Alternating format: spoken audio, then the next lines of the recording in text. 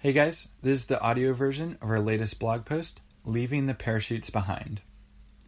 In a Western world consumed by instant gratification, there is one big question that frequently comes to mind when we tell people our plans for the next 20 years. Why does it take so long? The standard process for Ethnos 360 missionaries includes 2 years of biblical training, 2 years of missionary training, and then after finally touching down in country, could be another 20 years until a church is finally planted. Is all this necessary? The goal is to reach an unreached people group, but we're not looking to parachute in and preach the gospel. We want to address change at a worldview level. Whether we know it or not, everyone has a worldview, a lens through which one views the world. These worldview assumptions affect the way that we view reality and therefore how we believe life should be lived. We begin developing our worldview from the day we are born, and it continues into our adult life as they are impacted by family, friends, education, media, religion, and nearly every other sociocultural institution. This makes ministry extremely difficult when we begin to analyze the worldviews of people from another culture. For example, many of the animistic people groups of Papua New Guinea believe in the spiritual indwelling of both animate and inanimate objects. They already have preconceived stories and concepts for the origin of man, life, sickness, and death. If we want to communicate the gospel clearly, we must take the time to study and understand every aspect of their worldview. Proverbs 18:13 strongly warns us on this topic. It says, "If one gives an answer before he hears, it is his folly and shame." So how do we change one's worldview? David Hesselgrave, author of Communicating Christ Cross-Culturally, argues that stories are the mode in which worldviews are best transmitted from generation to generation and from one people to another. When we fully understand the culture of an unreached people group, only then can we begin the process of rewriting the stories of their life and begin teaching the gospel. 2 Corinthians 3:3 says that we are a letter from Christ and that our actions and behavior will tell the story we live. Donald Miller illustrates this point really well. He says, "A story is based on what people think is important. So when we live a story, we are telling people around us what we think is important." If we choose not to minister at a worldview level, the dangers are severe. And Paul Hibert puts it best when he writes, "If the worldview is not transformed, in the long run, the gospel is subverted, and the result is syncretistic Christo-paganism, which has the form of Christianity but not its essence. Christianity has become a new magic and a new settler form of idolatry for these people."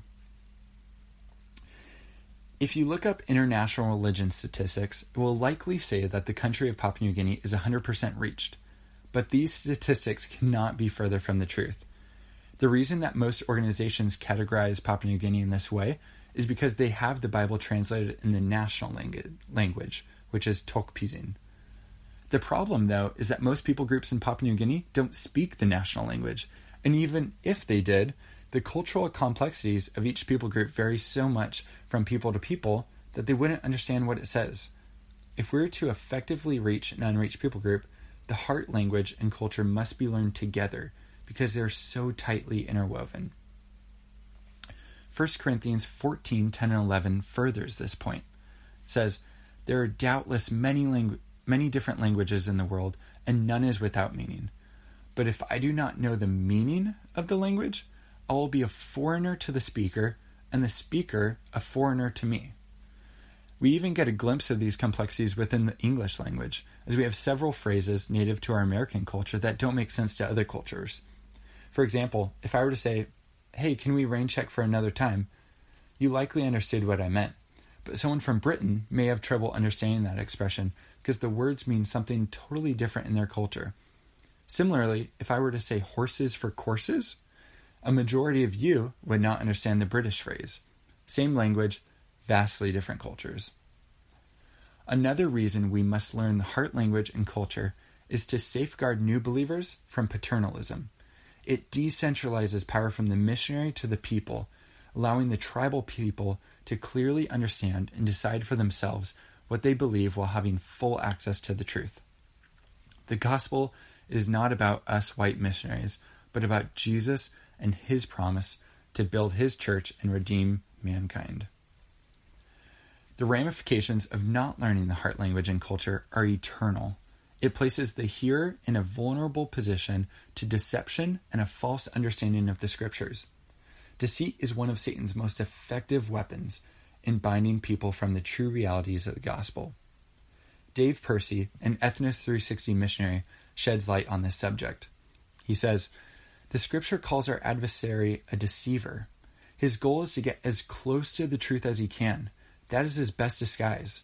He's not afraid of the truth. He studies truth and wants people to walk in truth as long as it doesn't lead them to the person of Jesus Christ." Look at the nation of Israel, for example. Their entire culture and society was built around truth, yet they were deceived and didn't recognize Christ as the Messiah. He continues to say, the power of deceit is how close you come to the truth. For example, you can travel to a different country and often find knockoff American clothing brands for a fraction of the price, and the manufacturers are getting better and better at replicating the real thing. But despite how close they come to the truth, it's not the truth. It's a fake. Many cultures and religions around the world are living lives deceived by the work of the adversary. We must analyze culture and worldview together to accurately discern the belief systems of those we hope to reach. The ultimate goal of missions is not to see people saved, but to make disciples. This is clearly seen in Matthew 28:19, but so frequently overlooked. It's because we live in a culture infatuated by instant gratification, looking for every shortcut around a method that was never intended to do so. So why 20 years? Throughout this time, we will receive crucial training to learn a tribal culture and language, teach them how to read and write in their own language, walk them through the chronological story of the Bible, and translate the scriptures. But the process doesn't end there.